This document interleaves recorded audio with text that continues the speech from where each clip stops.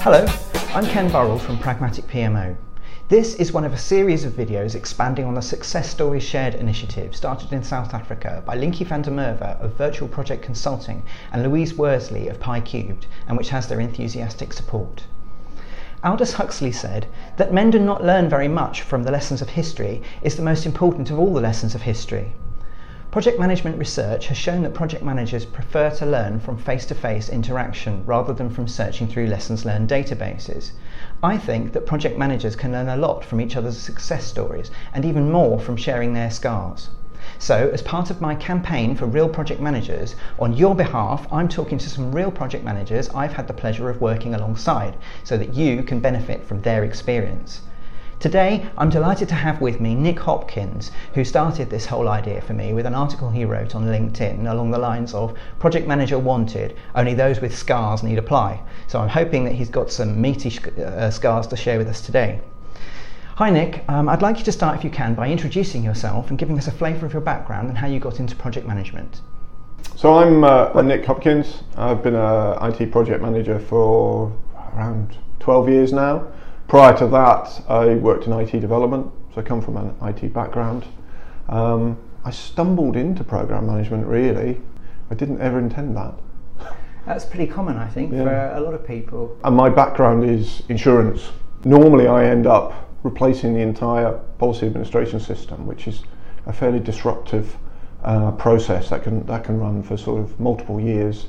And so at any given time, those projects could range from 20 to 250 people at any one time. Part of the reason for me recording this series of videos was an article that you wrote on LinkedIn, entitled something along the lines of "Project Manager wanted, only those with war wounds need apply." That's right. Yeah. And when I saw that article, I challenged you to share some of your scars, which you haven't done yet. So no, strangely enough, because I'm busy gathering more.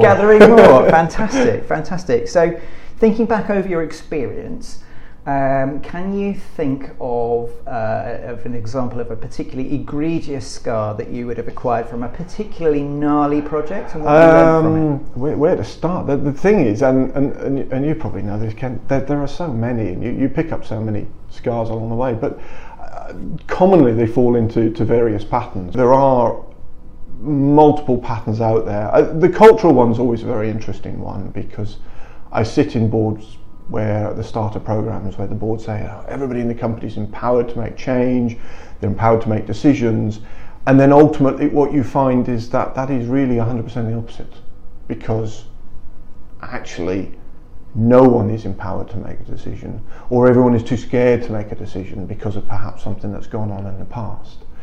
And therefore you just, again, find yourself drowning in limbo. You're just constantly kicking the wheels, trying to get something to move, but ultimately everything has to go back to the board.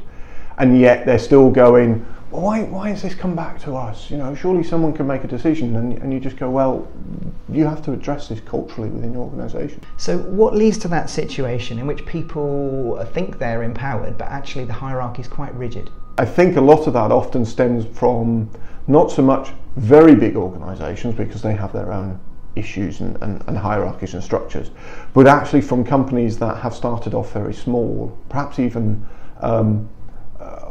often, and I've done a couple with almost started family-run businesses 25 years ago that have evolved and now become these sort of 1,000, 2,000, 3,000 people company.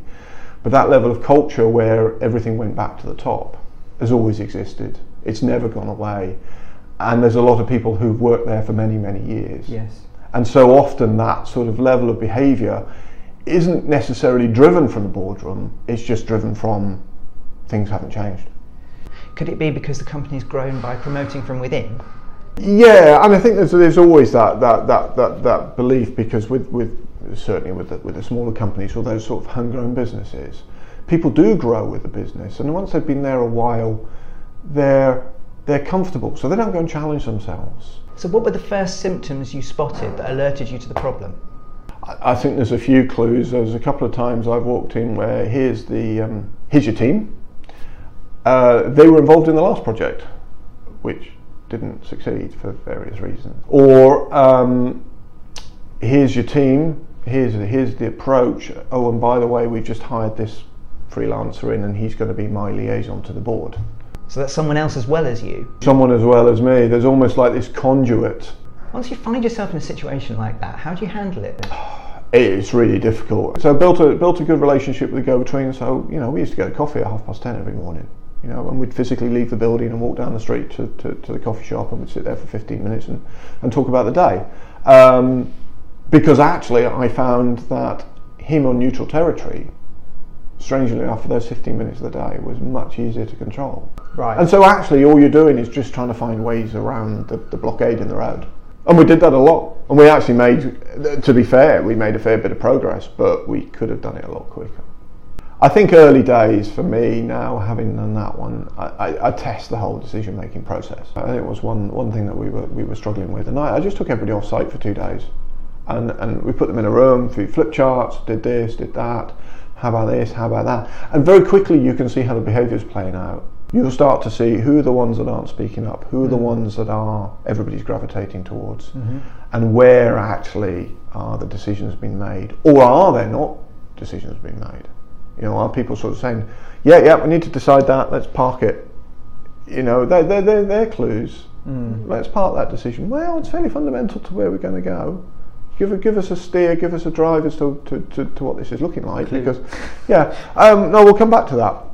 Okay, so let's just challenge on when we're going to come back to that, because that's fairly fundamental. Yeah, then you can start to see where the behaviours are coming out from. So I think that to me is quite key, because ultimately you need to know the people that you're dealing with. So it's about identifying the key players in the team. It's about identifying the group dynamics of the team.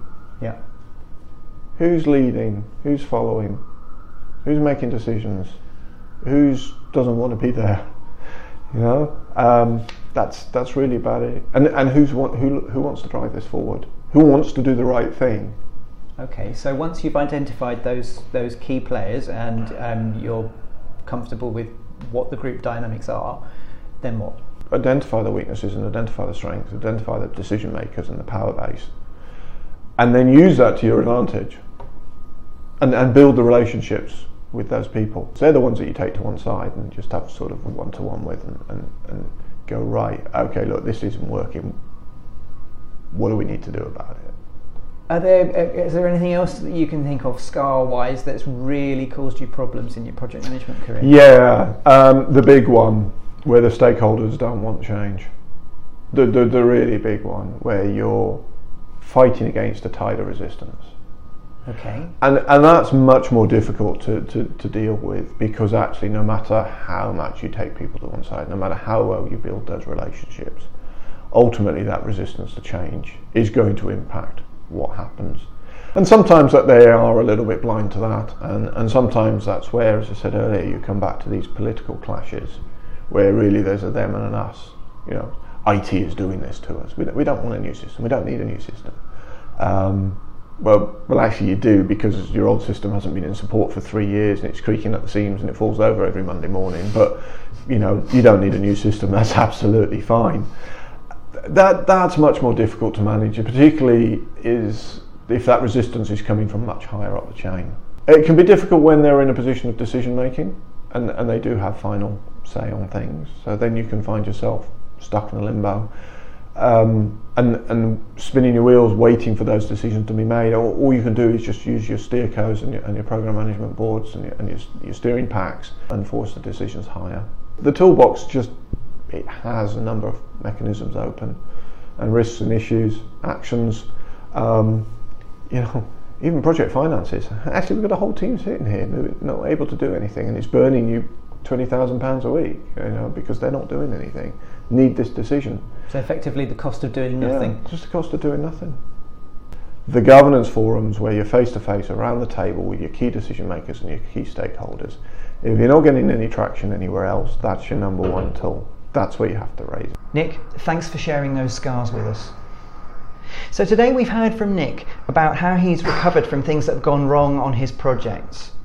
Anton Chekhov said, "Knowledge is of no value unless you put it into practice." I believe the value of learning comes not from documenting the past, but from changing what we do in the future. So my challenge to you is, what will you learn from this? What will you do differently in your projects as a result of Nick's experience? Let me know in the comments. If you enjoyed this video and found it stimulating, please leave a comment or a like or both, or share it on social media. If you think these videos are useful and interesting, let me know and I'll make more of them. If you'd like to appear in one, let me know. For other videos on project management topics, take a look at my video channel. For articles on project management and PMO topics, visit my website pragmaticpmo.com or follow me on Twitter @pragmaticpmo. To connect with me more personally, search LinkedIn for Ken Burrell Pragmatic PMO. In the meantime, until the next time, thanks for watching.